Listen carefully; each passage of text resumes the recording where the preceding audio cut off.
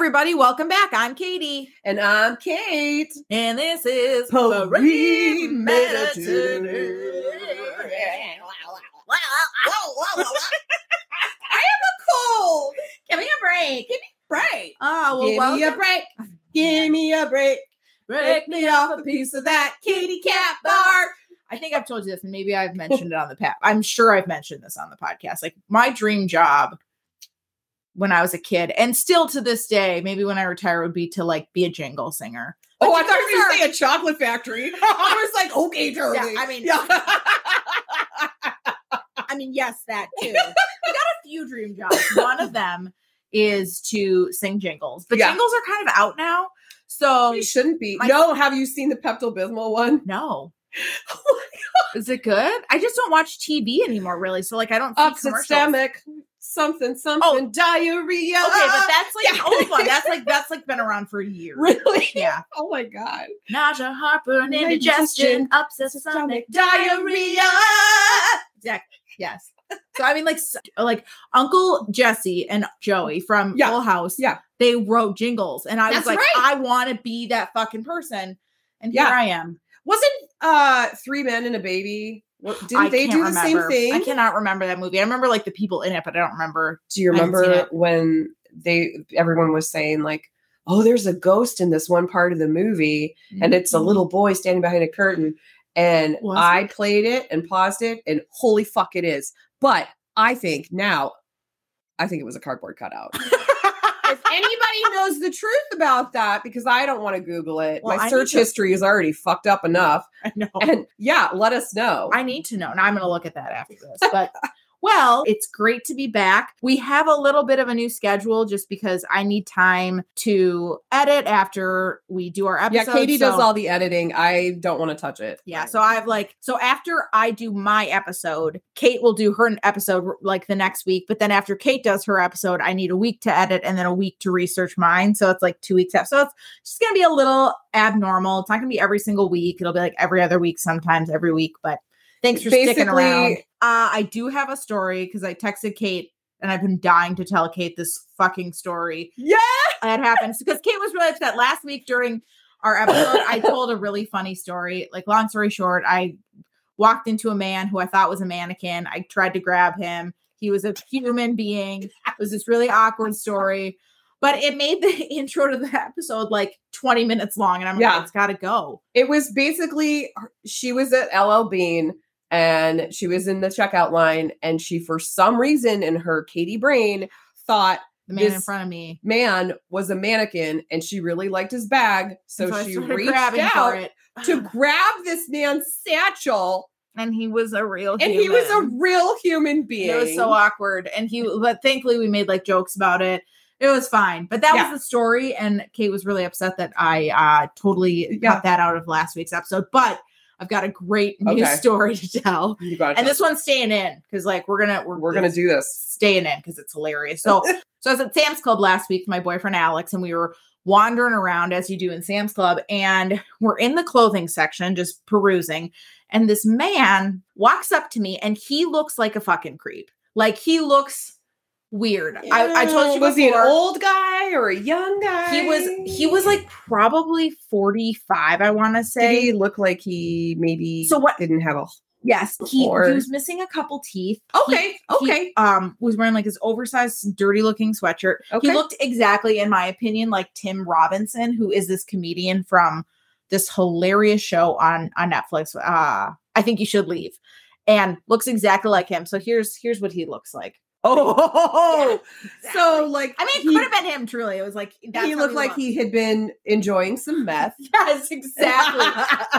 And he's like, "Excuse me, miss," and just like this really creepy grin on his face. And he's like, "I know that this is going to sound weird, and I don't want to sound like a pervert, like you're a little kid." Yeah, and I'm like, "Oh God, this isn't going anywhere good."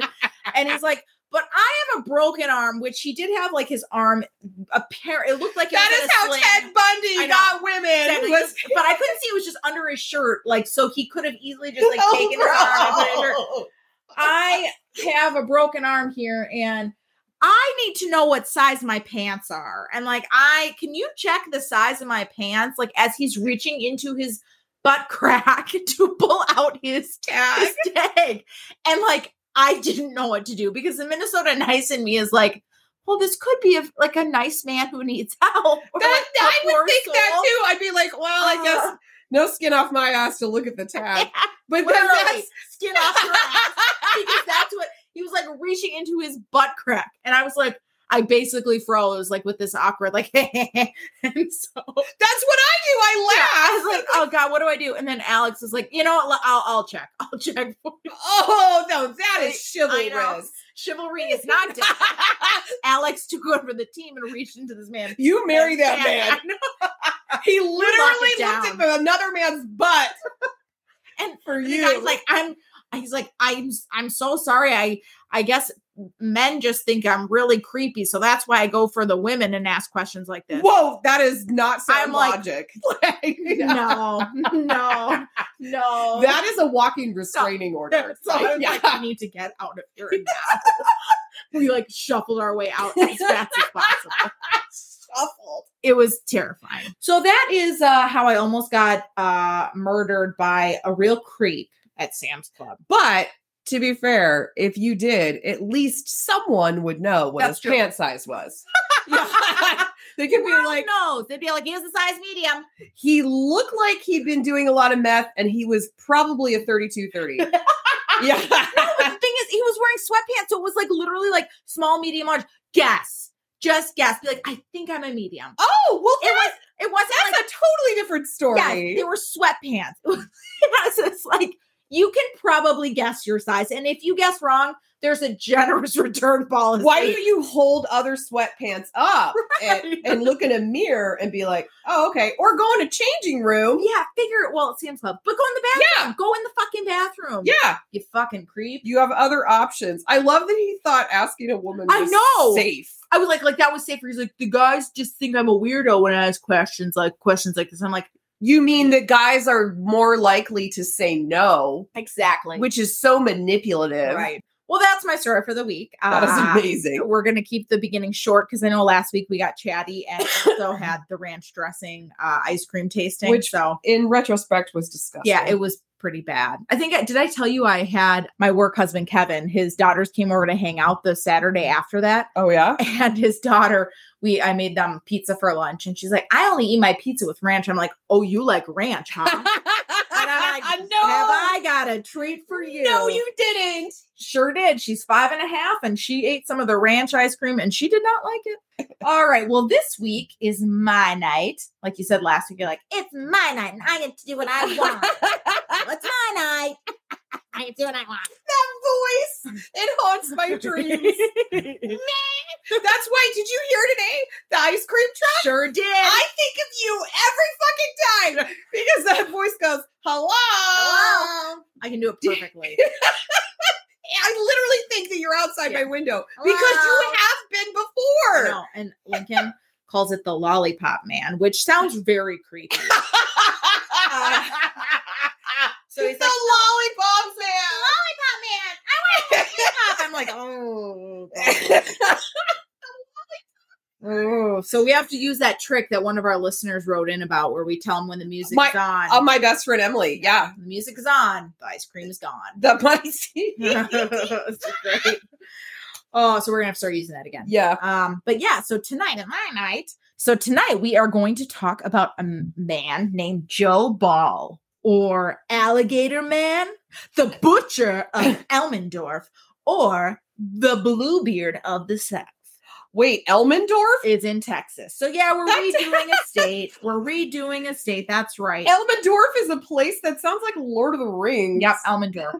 Elmendorf is near San Antonio. Okay. And that is where Joe Ball was born and raised. So this is also an oldie, which, you know, I love. And it came from one of those anthologies, which I love those. I absolutely love. Fucking love those. So yeah, so this came, I read about this in an anthology by the writer Edward Radden. And I've talked about a lot of the stories I've read in his little anthologies before. And And so, tonight we're talking about Joe Ball. So Joe Ball was born on January 7th, 1896. Ooh, so it is an old one. It is an oldie. He was born in 1986 in Elmendorf, which, like I said, is a very small town, 15 miles or so outside of San Antonio, Texas. So that's about 10 years after the Servant Girl Annihilator. Oh, you're right. Yeah. You're absolutely right. That was in Austin, Texas. That was in Austin. Okay. So, Joe was born and raised in Elmendorf. He went to the University of Texas for college and was the son of Frank Ball, who basically built Elmendorf from the ground up. He was a pioneer. And so the Ball family, which never gets old, were a rich, well-known family in Elmendorf. Frank helped to build Elmendorf with his cotton business. So cotton was like a huge business in the South. Frank had 12 kids. So Joe Ball was one of 12 children, and he was the second of the 12 kids. So he had lots of siblings. He was the first man in Elmendorf to enlist in World War I, and he went to war.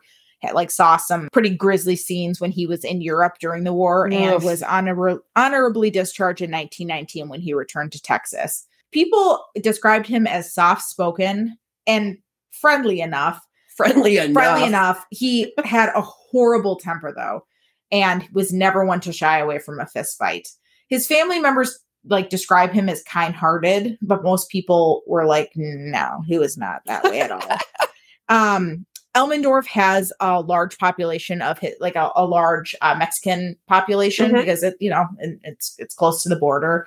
And a couple of people were like, I remember he used to take in Mexican families and help them with somebody in the family needed medical care or whatever. He would help, but other than his direct family members, no one said anything like that about him. They were like, he had a bad temper. He's not a super nice man. And he always was in trouble. Well, did any of those poor Mexican people just disappear? Yeah, well, we'll get to that.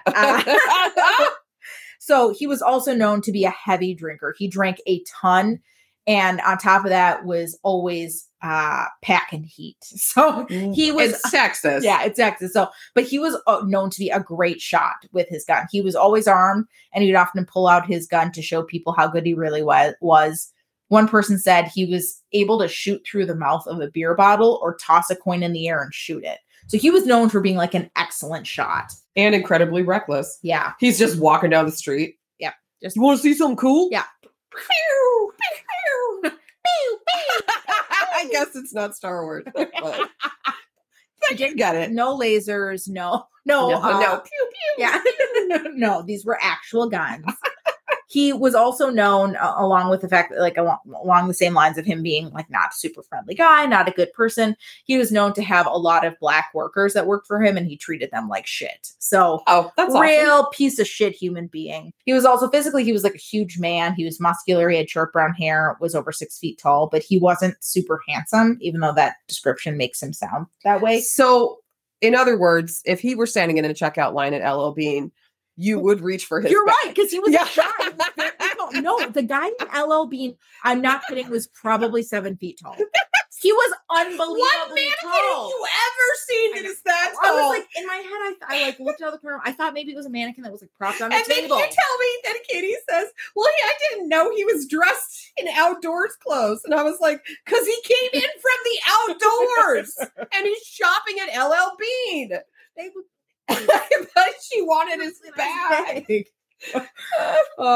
Despite the fact that sounds like he'd be handsome, big muscular brown hair, 6 feet tall, he really wasn't. They said a lot of women said that he had almost he was always so angry and grouchy and mean that he was almost repulsive. He didn't have manners. He was very direct, and people most of the time were uncomfortable with his presence. So he just seemed like a douchebag. Well, and kind of a wild card because you've got this guy that nobody trusts and nobody likes just shooting his gun off. Yeah, not good. So into the 20s and 30s, he was married twice. His first wife divorced him. She moved to the South. His second wife, Nell Ball, also divorced him. No one knows what happened to Nell. So she was said to have gone to the Midwest, but no one can corroborate that. So hard to say what happened to poor Nell. But he had a history of disappearances. So marriage, divorce, disappearance. The trifecta. All those things.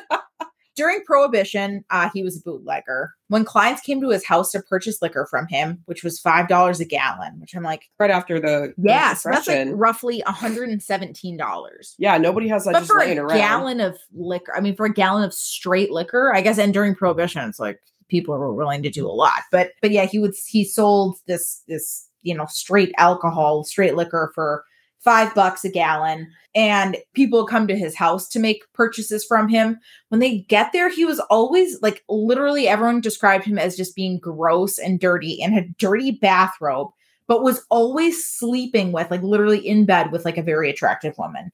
So somehow it's money. Despite Joe Ball being repulsive, like literally described as repulsive by many people, he was a ladies' man. Like, everyone was like, he always had women. Like, there were attractive women. You know what they say about tall guys. Well, and also, that. But also, I think like there's some, I've never been into it, but like some women just like really dig bad boys. I think it's a well-known fact that women choose people that treat them like shit until we wise up and do something else. But yeah, or it could have been money if he was making. He was part of like the family that ran the town. So money, status. So he was also said. So gross, to keep a full bottle of whiskey and a full pan of fried chicken next to his bed. Fuck yeah. That is, both of those things are my death row meal right there. I'll be a dead woman waddling if I need to be, because that is amazing. Whole fried chicken? No. It's like, if it's boiling hot, like if it's fresh out of a fryer, I will eat it. Yeah. I will eat it no matter what. Like, I don't care what temperature it is. No. As long as like you see in like 1950s, like, I don't know, like Leave It to Beaver or something where like the mom takes a plate of leftover fried chicken out of the fridge and just like, here's lunch. I'm like, that's cold. Yuck. Like, can you just like reheat that? With like potato salad and stuff? Yeah. And it's cold. Freaking delicious. Yeah. Gotta reheat that. So despite the fact that he never really hid his bootlegging, but they also never police didn't care. It's Texas. Yeah, they were like, whatever. It's not like, mafia run operations on the East Coast. Yeah. Where they were busting down doors and like. Yeah, he did have a raid on his home once, but it doesn't actually appear that anything happened. So like, they didn't care. They just like turned a blind eye to his bootlegging operation. So when Prohibition ended, Joe opened up a tavern, and it wasn't really like anything fancy. It was basically a shack, and was named the Sociable Inn, or some people called it Joe's Place. But he was licensed to serve only beer and wine, but everyone also knew he served liquor. He had tables for cards, he had like a player piano, and he was always known to have attractive girls working there. Ooh. He also, unfortunately, was involved in cockfighting, which terrible, but that was as a chicken owner, you probably don't appreciate that. Yeah, but it gets even worse because it was a successful tavern, not just because of the beautiful girls, not just because of the player piano or the cockfighting, but it had a cement pool with 5 alligators in it. Oh, did he feed things to the alligators? Yes, of course he did. Alligators got to eat. So nobody knew where these alligators came from. Some said he caught them from an area near his home and like quote unquote domesticated them, but he would bring customers out there and put on a show, throwing chunks of meat in to the alligators. Oh, well, at least it wasn't like live animals. Yeah, this is like a trigger warning because for customers who paid a bit more. Oh, gross. Yeah. No, don't tell me what animal. Yeah, no. He had like a shed full of strays and yeah, terrible. Horrible human being. So yeah. Rotten hell, Joe Ball. So he would make the alligators go crazy and then toss live animals in. A fucking psychopath. What a fuck. I have no issues with, I don't want to say no issues, but with people killing people. But animals, come on. They are literally helpless. Like, it's like, and they trust you implicitly. So, and the alligators were a huge draw, but also the attractive waitresses were a huge reason that people would come. So it was like Hooters only with dying. Exactly. So Ball loved beautiful women, and when he got sick of them, like I said, he was a ladies' man. He was known to basically like ditch them and move on to the next person pretty quickly. So he had a what do you mean by ditch them? Yeah, we'll see, right? He had a constant flow of attractive wait staff at the tavern.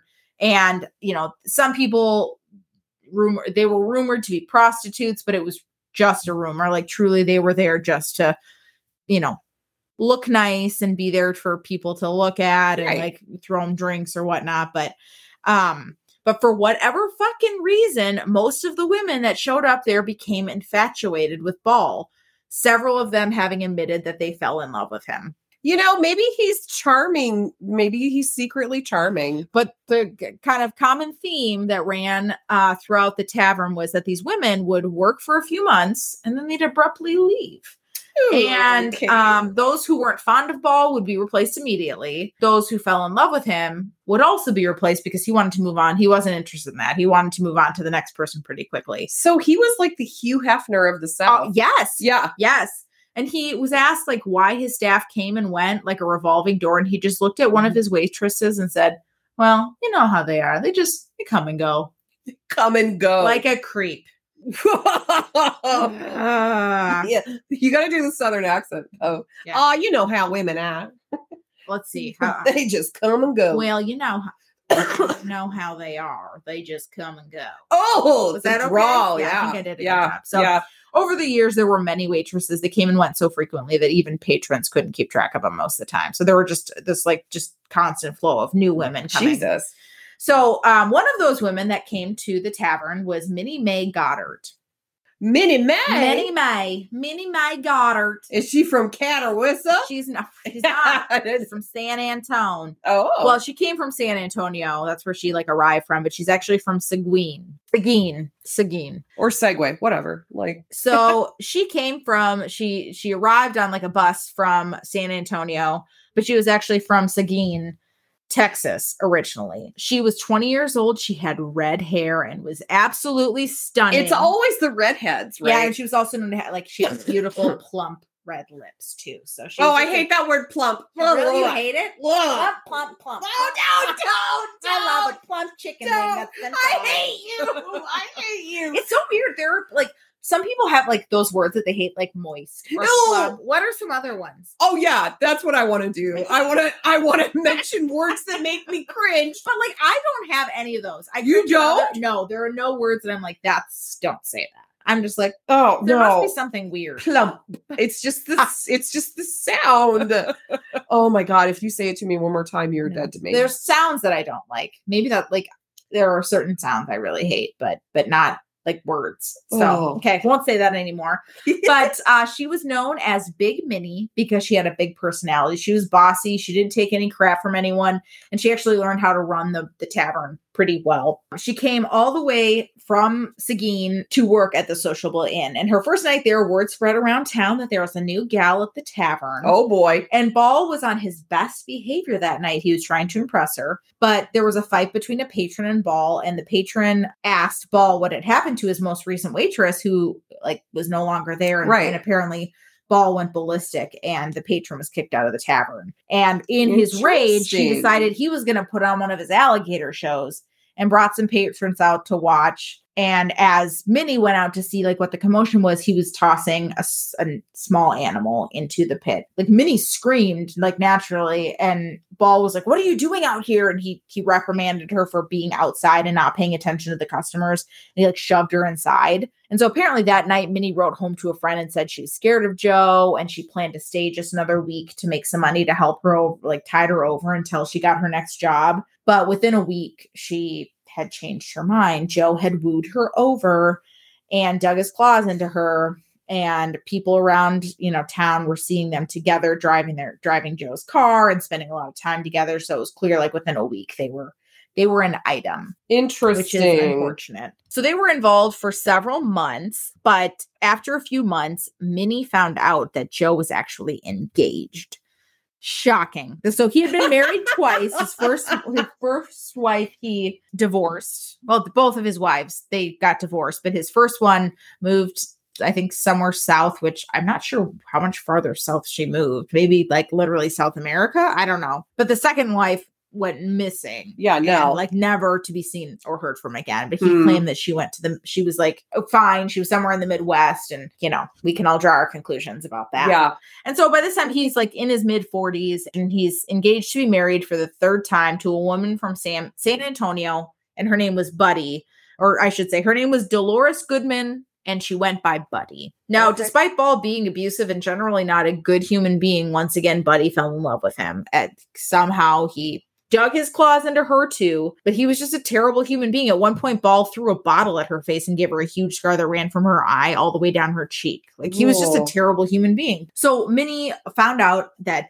Buddy and Ball were engaged, and she confronted Joe in the tavern in front of a ton of people. She basically was like, you cannot marry Buddy. She was putting her foot down, but Joe stood by his behavior and was like, what I do is my business. Get back to work. Get back to waiting tables or get the fuck out. So during this whole affair, she sent him several angry notes, one of which said, quote, if you think I'm going to do the things I have and then you run off to enjoy yourself with her, meaning Buddy, you only want to be the rat that you made out of yourself. Of yourself? Yep. She sent a second letter to him that said, I'm still willing to break you and Buddy up. If it's the last thing I do, I'll probably get killed doing it, but who cares what happens to me? I knew you were going to do that, boy. Did you ever, way back when like YouTube was just starting, there was this hilarious video called like a breakup letter from a real person. And it was like, it was so fucking funny. But there's this part where she's like, it's like someone just reading a breakup letter from like, probably like a 15-year-old to her boyfriend. Yeah. And it's so poorly written. And it's just like all this weird shit. And he's reading it in a hilarious voice. And like one of the, like, I'll get you if it's the last thing I do. I know that there are people who are going to remember that video because it was hilarious. That's like this. I thought you liked me. You said it yourself. That's how it starts. I love reading my old journals because I'm like, oh my God. Like, I literally said I was in love so many times. And you loved everyone. And it was so apparent that the dude did not feel the same way. I feel like, I know he feels the same way. He will change his mind. Like, no, Kate, he fucking won't. So Minnie wrote these scathing letters to Joe. She had left Elmendorf by this point, left the tavern, and I don't know where she was, but she was not around. So in May 1937, she returned to Elmendorf to the sociable inn. I guess she was like willing to mend the fence, or I don't know, give Joe a second chance. And Joe seemed just completely tickled. He was thrilled and wanted to take me. Oh, I don't see him being the tickled kind of guy. Pink. Tickled plump. Yeah. So he seemed thrilled, and he offered to take Minnie on a beach picnic. So that day, Joe packed up his car. What beach? It's San Antonio. I know. They went to a beach on the San Antonio River. Oh. I think. So yeah, it's like the San Antonio River. Yeah. All the pictures that you see. So San Antonio, like there's a big river that runs through it. So they went to the beach along the river. Not only was it Joe and Minnie, but Joe brought with him a man named Clifton Wheeler, who was basically his handyman and cook and just kind of general person that would do things. Odd jobs, like the vigorous labor, things like that. He was his lackey. Yeah. So who was Clifton Wheeler? He was his handyman. He was his cook. He happened to be black, but because of what I said earlier, how Joe didn't really treat black people very kindly. He's extremely racist. So that's exactly how he treated Clifton as well. Clifton did a lot of manual labor, a lot of dirty work for Joe. And Clifton said he was scared of Joe. Apparently, Joe would shoot at his feet to make him dance. So, so he was just like not, he was terrified of him, but did odd jobs probably because he feared for his life. Yeah. So that night, however, Joe and Clifton returned from the beach, but Minnie wasn't with them. So everyone's asking, like, where the hell is Minnie? And Joe claimed that the date had been a farewell meal, that Minnie had gotten a job elsewhere, and he wanted to bid her farewell with a nice meal and a date on the beach. People were like, that seems fishy. Also, a job at a bar or restaurant, like, let's be real, especially in 1930, you're not like writing in response to a newspaper ad for looking for a waitress. You literally travel to another town. Yeah, exactly. Like exactly how she found this job originally. Yeah. So by the time that they got back to the tavern that night, there was already a new girl there, like waiting tables. And girls, what are you doing? Like if women were just disappearing from an establishment, I wouldn't go work. I might if the money was good.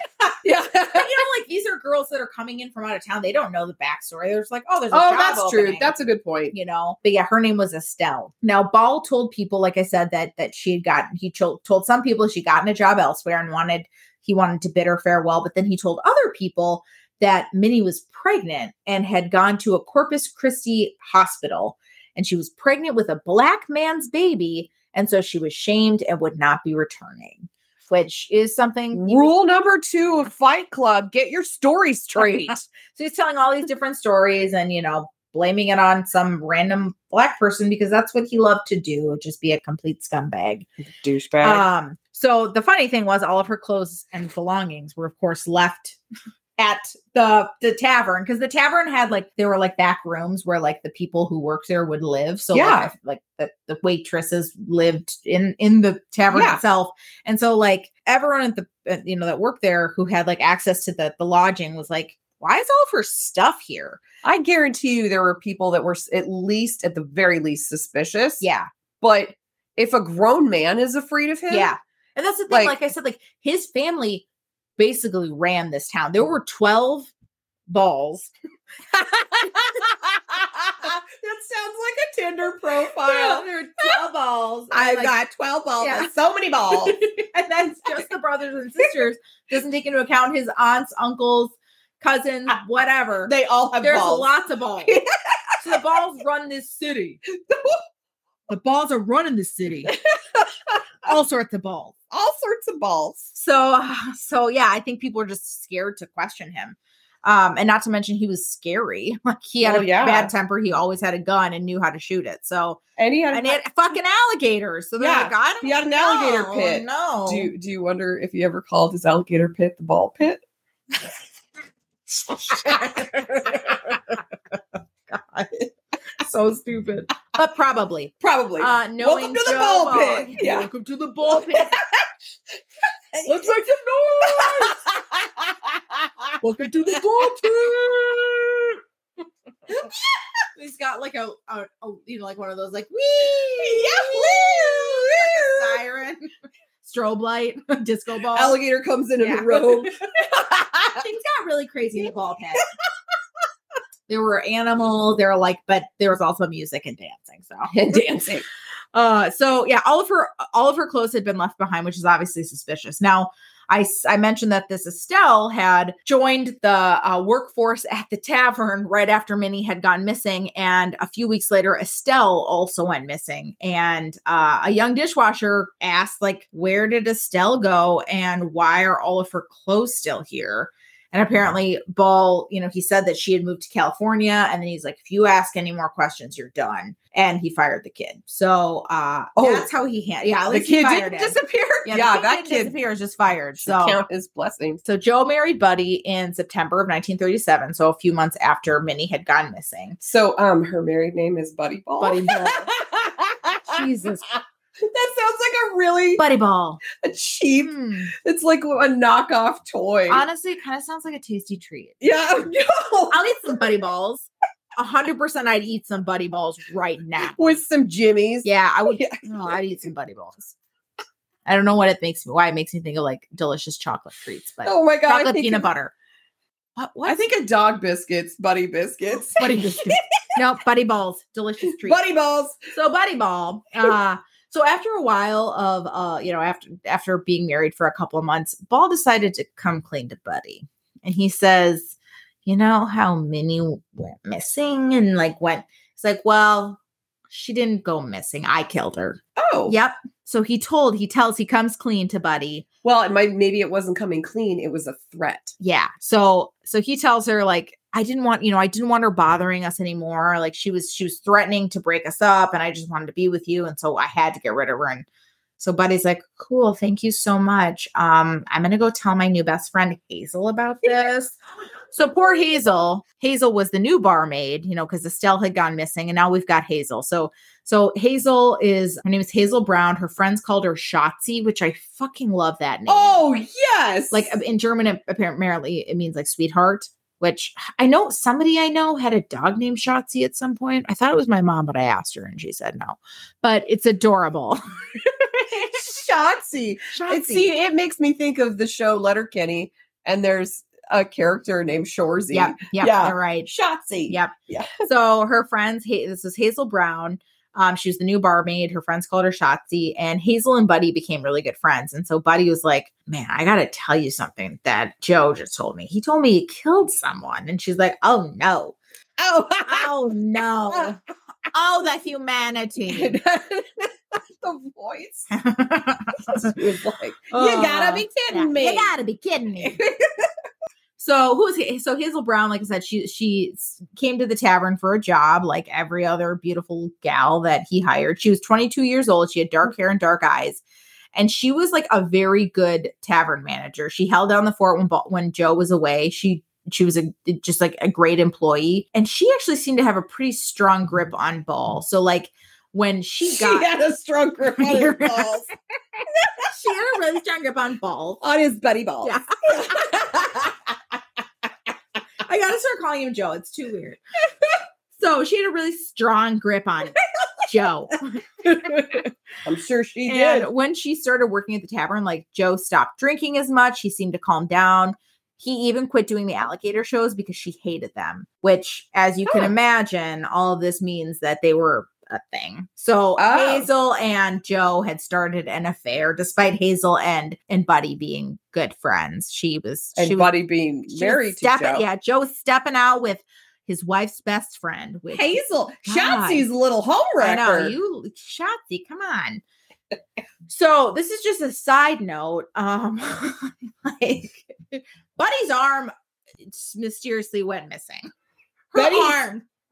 Buddy's arm? Buddy's arm. She got a little too close to the ball pit. So like apparently there are lots of rumors, but her arm was literally cut off somehow. And so she only has one arm, or only did like until the time of Joe her death. obviously did. And like he's it's an arm this time. Right. I know. So he like some people, most people were like, Joe cut off her arm and probably fed it to the alligators. Yeah. She was like, no, I was in a car accident. But it was like, I think records could corroborate that. Parts didn't go fast enough back then. What happened to your fucking arm? Oh, that's not true. Remember Downton Abbey? Oh, yeah. Oh, Matthew. I know. That was truly my least favorite episode. Oh. That or when... you'd have to be pretty fucked up if it was your favorite episode. Oh, I know. I was like, did I say favorite?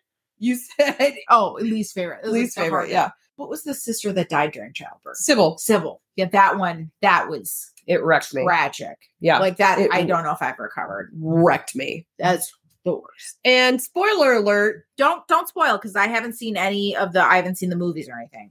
No, I'm changing shows. Succession. Do you watch that? Oh, I can't say anything? No, of course you fucking can. No one is like up to date on Succession other than like 8 people. Everyone's like 3 series behind because everyone just realized how great of a show it was. I have been saying for 3 years what a great show it is. And that makes me telling you for like 10 how good Breaking Bad is. So get on it. God damn it. I know, but I do need to watch. I think I've watched 2 seasons of Succession. There's 3 seasons, and then this new season's like 3 episodes in. I hate that. Are they just releasing it like a week at a time? Yeah. I hate that. Just do it all at once and go make me wait. Because they don't want to encourage a binge culture. Is that true? I'm sure it is. They spend all this time creating a series, and then you blow your wad all in 1 week. Like, blow the wad. I agree, which is why I'll watch Breaking Bad, because it's all out there. I really wish that I had time to binge shows. I really do. Exactly. I would love to have a week where I could just binge watch a ton of shows. Someday. You have a kid. I know. Throw them in the ball pit. Children have a way of changing your life. That's crazy how that changing happens. Is a really good word for ruining. Yeah. Buddy's arm mysteriously went missing. She said it was an accident, but people are like, I don't believe that. I think the alligators got it. So her arm is gone. But how dumb do you have to be though if like you were just like out out on your smoke break, leaning against the alligator. It's like the Tiger King. Yes. Yes. I'm never going to financially recover from this. So that was in January of 1938. Now, 4 months later in April, Buddy went missing. So by then, like I said, Joe and Hazel were dating. And a couple of months later, in the summer of 1938, Hazel went missing as well. So April 1938, Buddy went missing. Summer of 1938, so roughly June, July, Hazel went missing as well. I hate to say it, but Hazel kind of deserved it not because, who knows who instigated an affair or whatever, but mostly because she was friends with Buddy, and then Buddy lost an arm.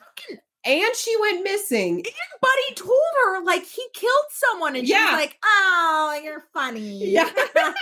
Okay, Joe. You're just being dramatic. No. Yeah. So all of those things, it's sort of like, does anyone ever deserve to die? No. But, like, Hazel, there were some red flags. I'm just saying. I mean, red flags. No one ever deserves to die, but there are some people that make it real easy. Yeah. So September 1938. So this was a couple of months after. So several months after Buddy had gone missing, a couple months after Hazel had gone missing. So September 23rd, 1938, a man approaches a sheriff. His name is John Gray, and told him about a barrel that he was walking on someone's property and smelled something horrible and located and discovered this barrel that was covered in flies and just smelled like absolute shit. And the barrel said, "Will you check my tag?" Just gotta reach a little further. Oh, gotta really get down there. I'm sorry, I had to.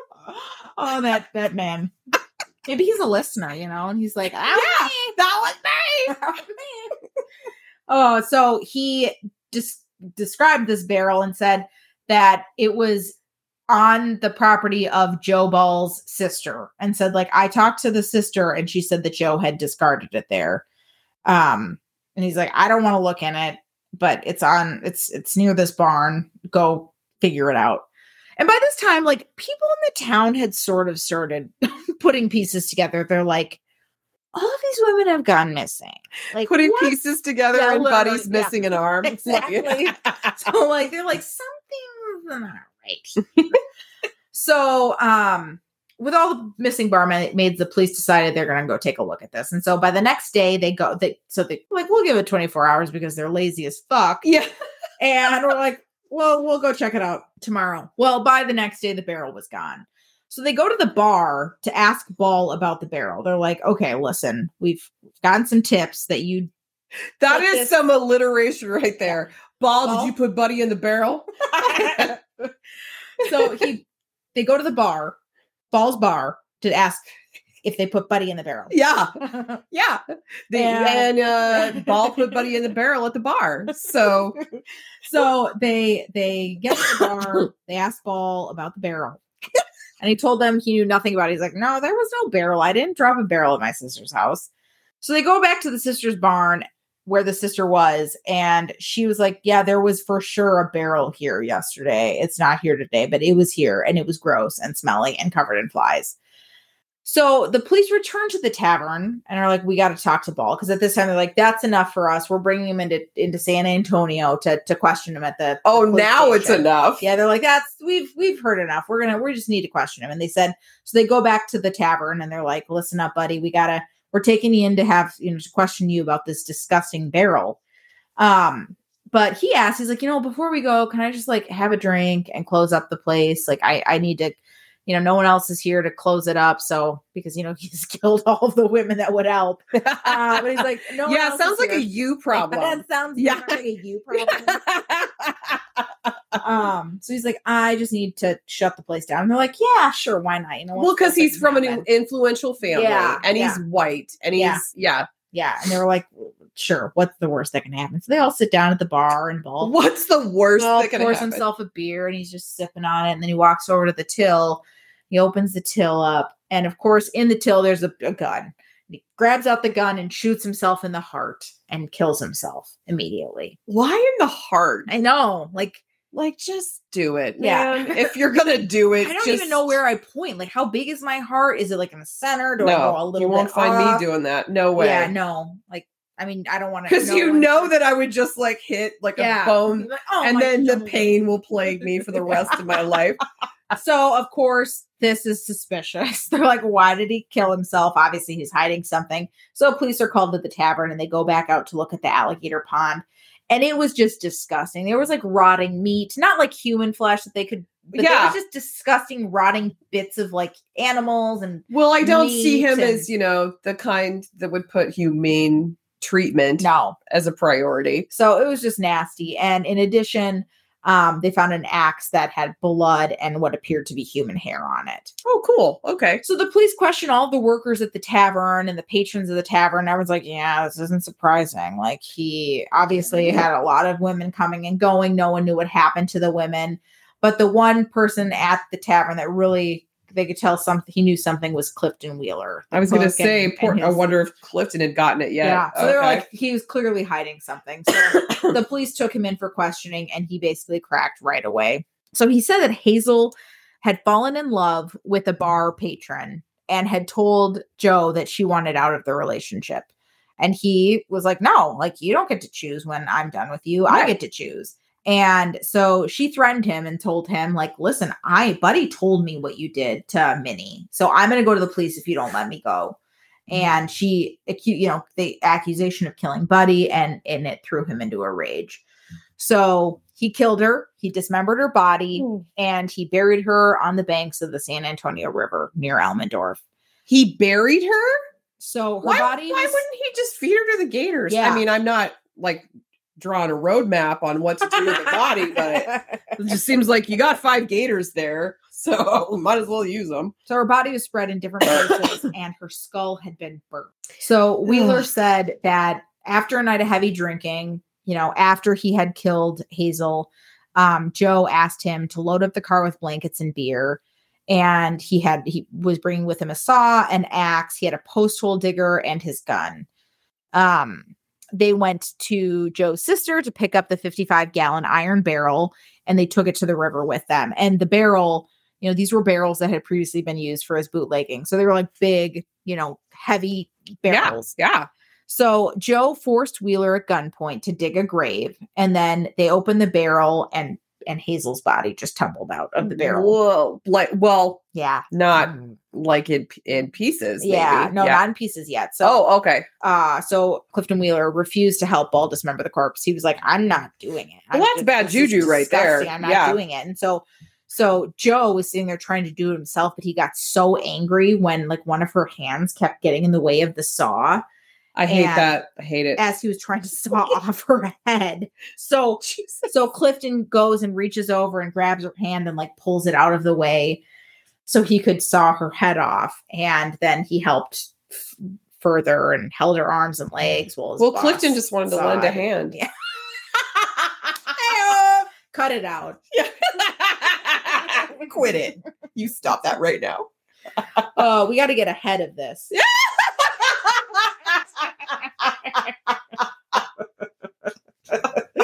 Oh, we are so funny. Oh my hilarious. God. High five. Okay, so she can't high five. She can't. She cannot high five. Oh, sorry. So they both apparently the whole act made them sick to their stomachs and they were barfing. So they drank some more beer, which why would you do that? That's puking, because that is a tried and true proven fact that will help. So they buried her body in different areas, and they threw her head and her clothes in a campfire and burned it. So as dawn broke, they sat around, drank beer, and then they drove back to the bar. I just think that the burning is excessive. Right. In any case. Yeah. Like, you've already killed him. Right. Like, I know you want to get rid of evidence, but it's just. And Clifton said there was a point when he was sitting on he was sick and he's sitting there barfing, and he looks up and he sees Joe stumbling off with her head under one arm and a bottle in the other, just walking away. And I'm like, How are you carrying that like a purse, monster? It's not a purse. It's a human head. It's not a ball. Yeah. So what actually happened to Minnie? Because we know that she went out on this beach day with Joe and Clifton. She never returned. What actually happened to her? So apparently during their beach day in May of 1937, Clifton went with Ball and Minnie, and they went to a little town called Ingleside near Corpus Christi. So they were actually like at the beach. Yeah, at the beach. You mean the Gulf? Yeah. It ran the Gulf. Yeah. So Joe found a secluded area, and after a little swimming and a lot of drinking, he asked Minnie to take her clothes off. And so Clifton was like, third wheel situation. Oh, that would be so awkward. Like, I'm being away from here while you guys do your sexy time. Like, and exactly. See ya. But Joe called for more whiskey. So Clifton came out of hiding, and he noticed that his boss had like his gun out. And Joe and Minnie were like sitting side by side. They were like looking at the sky together. And Joe pointed at some clouds. And when Minnie turned her head to look up, he shot her in her temple. Ooh. But like truly, maybe the last thing she saw was pretty, so that's good. But so Clifton was like shocked and was like, "What the fuck? Why did you do that?" And he's like, "I had no choice. She was pregnant, and he tells I'm seeing Buddy now, and I'm engaged to Buddy." So they buried her in the sand and they drove back to Elmendorf. So several days after Clifton had confessed, this to the police, the police officers started digging in Ingleside in the attempts to locate Minnie. And naturally it became like a spectacle because this is 1938. Yeah. And, like, people are coming and there's like popsicle stands. Oh my God. And like little food stands. That's like when they used to have public hangings. They would have like, someone walking around with like a, meat on a stick or something. Like I get it. Like people are like naturally drawn to things that are super morbid, but like, let them do their jobs. So October 14th, 1938, so like 2 weeks after, Minnie's very well preserved body was located because apparently they buried her, but the sands had shifted because this is like there's sand dunes. Yeah. And so she was buried like 15 feet underneath the ground. And so her body was really well preserved. They actually to have the coroner's inquest, they like lowered spectators down into this like 16-foot deep hole and had like the coroner's desk there. And he like did this inquest down in the hole, which is bizarre, but she was located as well. So where was Buddy? Because like we've talked about Hazel, we've talked about Minnie, Buddy went missing, but they're like, where's Buddy? So she went missing, like I said, in April of 1938. Well, she was actually located. They found her. She was located in San Diego where she had fled after Joe had told her what he had done to Minnie. So she was fucking terrified of him. Probably after her arm was cut off. Yeah, I was just going to say, but where's her arm? But her arm, the arm. So she admitted that she knew of Minnie's murder and she fled because she was so scared. In addition, like Buddy went to her grave, like basically saying, no, like Joe didn't, like Joe was a good man and he wouldn't have fed anyone to those alligators. Well, yeah, because she wants to move on. Yeah. She doesn't want to get involved and she's probably terrified. Yeah. In 1957, she gave an interview and she said, Joe never put no people in that alligator tank. Joe wouldn't do a thing like that. He wasn't no horrible monster. He was a sweet, kind, good man, and he never hurt nobody unless he was driven to it. Like Minnie drove him to it? Okay, cool. And then way to victim blame. Yeah, and then, of course, the scar on her face. She's like, he didn't even mean to cut me. He was throwing a ball at another guy. I fell towards the bottle. Oh, honey, honey. So there were multiple witness accounts, like after Joe killed himself. Many people came forward and were like, yeah, we saw some sketchy shit, but we were just too scared because Ball was like terrifying. Oh my God. So an unnamed witness said that he saw Joe put a small black-haired woman in the alligator pool in April of 1932. He said him and a companion were searching for cattle. Apparently their cattle had gotten out and they were searching for them when they passed by the tavern. And they said Ball saw they saw what he was doing and then Ball saw them looking and he approached the men with a gun and he was like, yeah, I was putting a cat in the pool. Like, why are you out here looking at in my business? I was putting a cat in the pool. And they were like, that didn't look like a cat. Why are you in my business? Yeah, they're like, that didn't look like a cat. And so apparently he threatened the men saying that if they said anything, he'd kill them. He was like, if I go to jail, I'll find someone to kill you. So these men were obviously terrified, and they literally this man he's left demonstrated town. that he can get away with so much shit, and he has all this influence. Not to mention he's a physically very large man and very intimidating. Right. Yeah, I don't blame him for not saying anything. So plus, that was all during the time. It wasn't they didn't have see something, say something. Yeah, it's mind your own business. Right. Yeah. So once he heard that Joe had killed himself, he came back and told the police about what he had seen. So we're trying, what is the motive here? Why did he kill Minnie? Why did he kill, Hazel? Well, they were inconvenient. The other women that he probably killed, because there were probably other women as well. So there were letters found in his house after he killed himself showing that many of the missing women from his tavern had visited maternity homes shortly before they went missing. And in addition, both Hazel Brown and Minnie were pregnant. So he was getting women pregnant. Yeah. It was inconvenient, and he was killing them like a fucking piece of garbage. Sick monster. I know, just a fucking sicko. But so they were both pregnant, and it was obvious that he was killing women because he was having his way with them when they became inconvenient, getting rid of them. Yeah.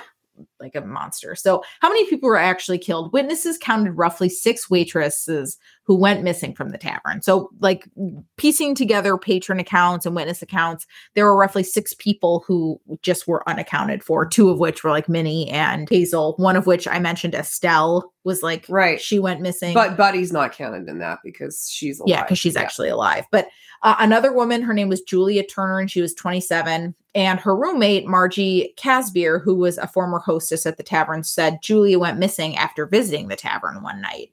Julia had apparently worked at the tavern and had been involved with Joe until he found another woman.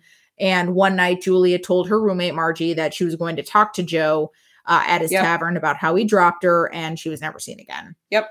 And Margie actually confronted Joe about Julia. And once again, he was like, she went to California. So that was always, he was like, they go to California, they go to the South, they go to the Midwest. It was always, they went somewhere. Another woman, her name was Betty Wendell. She was just another person. I don't have any information on her, but another person who disappeared from the tavern. So estimates are roughly 6 women, but there could have been far more. There could have been less. It could have just been Minnie and Hazel, but apparently there were other women that there were these folk tales. Cause this in Elmendorf, this is everyone talks about Joe and this is their big story, their big claim to fame. So it's become local folklore. And they're always this woman went missing. And then they'll actually dig into it and find that missing woman is actually in San Antonio, or that missing woman is actually in California or Phoenix or whatever. So a lot of the quote unquote missing women have actually been located. And his family, his close family members say that when he came back from the war, he was drastically different, which of course a ton of guys were. How could you not be? Yeah. I can't remember if this was, I think it was in one of the articles I read where they said that your memories are are imprinted in your brain like a film strip. There are things you can't erase. They're always there. No. And so he just had, he came back and he had seen some shit most people during World War I or II or, Vietnam or anything have seen. And so he just became a monster. And it's not to say he wasn't before, but it doesn't sound like maybe he wasn't. Well, but if you have no issue killing people. Yeah. He either got callous when he was at war, if he wasn't before. Right. He was, and that was his perfect outlet. Exactly. So what happened to the alligators? Come on, gators. The 5 alligators were brought to the Breckenridge Park Zoo in San Antonio. So the San Antonio Zoo. They were on display until the closure of the reptile park in 1974. So literally, alligators live 30 to 50 years. So the alligators that were there in 1974 could have been the same alligators that were taken from the ball pit. I looked up pictures of the reptile park and they posted in 1974. No, I mean it was people were sitting on top of the alligators. It was one where you could get your picture taken with an alligator or sitting next to them or holding their mouths open or shit like that. I'm sure it got closed because someone probably died. Just wild. Yeah. But good for those alligators, because you know what? They didn't do anything wrong. Yeah, and there's still people are did he feed people the alligators? There's no proof of it, right? They didn't find any body parts or anything in their thing. Yeah, but if he has no issue killing, right? And he doesn't want to be inconvenienced, dismembering, dismembering. Yeah, he doesn't have issues with any of that. And it's not like he's concerned about their diet, right? So yeah, I bet he did. I know. So it's likely that something, I mean, he was throwing animals in there. Puppies and kitties in there. Like so he draws the line at humans? No, absolutely not. So Clifton Wheeler was sentenced to 2 years in prison for accessory to murder of Hazel Brown. He got out of prison. He returned to Elmendorf and opened his own tavern, but people were not okay with that. Not long after he closed shop, he left town and was never heard from again. Like I said, Elmendorf, this was just like a totally random fact about Elmendorf. Elmendorf was finally incorporated in 1963, and the first mayor was Raymond Ball, Joe's brother. Whoa! Right? So there's just balls everywhere. Just balls everywhere. Balls everywhere. There's balls in office. There's balls in jail. There's balls at Sam's Club. Yeah, just balls everywhere. There's just balls everywhere. And they said, like, apparently that, like, there's like a long history of like unfortunate situations happening. Like a bunch of them got like arrested. There was like a ball sheriff and like a ball other person that got in trouble. There's like all these balls are getting balls in trouble. Everywhere you turn. Yeah, balls. Really balls in your face. You don't want the balls. You just don't. These are balls you don't want in your face. So just saying.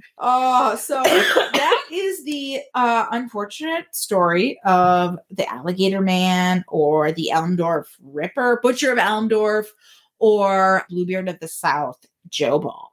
The Bluebeard of the South. I would call him the Ball Bandit. Yeah. Ball Bandit. I mean, come on, there's some real opportunity here. Well, that I actually think that I have read about him in an anthology as well. They taught like in several. So I read a book. I read like, I love going to newspapers.com, and like, so I read so many newspaper articles about him. And they were saying like he became a legend. Like there were so many stories about him. I think there was like some movies that were like based off of the story, and so, yeah, he's like, it's like a local legend. It's so interesting. And for once, it's a pretty simple motive. Yeah, I know. Which like, you really don't need to read that much into it. No. It's a guy that grew up, used to get in his way. Yeah, right. Might have been, probably was fucked up at war. Yeah. Came back, didn't have a heart to begin with. Yeah. So not interested in anything other than the simple pleasures in life, and anything got in his way. He's like, see ya. Here comes Bubba. Is he actually coming down? Hi, friend. Were you looking for me? I'm sorry, buddy. Come here. Are you looking for me? I'm right here. Well, thank you guys for listening. As always, please like us. Please write a review. Please tell your friends. Send us an email at thepremeditatedpodcast@gmail.com. Follow us on Instagram at premeditatedpodcast. And hey, we need to do a shout out to your brother-in-law, Daniel. Yeah, he was pretty upset that I only mentioned him one time. He was really upset. And I got Emily's sister-in-law's name. She emailed us. It is not Kelly. It is not the girl whose thighs don't touch. Or maybe they don't. I don't know her. But Kasha. Thank you, Kasha, for listening to us. Yeah, thank you. You are incredible, and we appreciate you. I also got to shout out my boss. My boss, Chris, has been like telling everybody about the podcast, and he like listened to it, and I love that. He's a cool guy. Nice. So that was a pretty cool thing. He made a joke about root beer schnapps. I'm like, you listen to the podcast. So thanks, Spenny, you listen every episode that comes out. Thank you guys all. Seriously, it means a lot. We enjoy doing this, but it's more fun that we like know people are enjoying listening to us because we think we're really funny. So. we think we're hilarious. We are so funny. And as always, tell your folks we says hi. We listen to a word I can't. That's not. No, I'm just not in at all. No. Okay. Not even try. I'm giving up.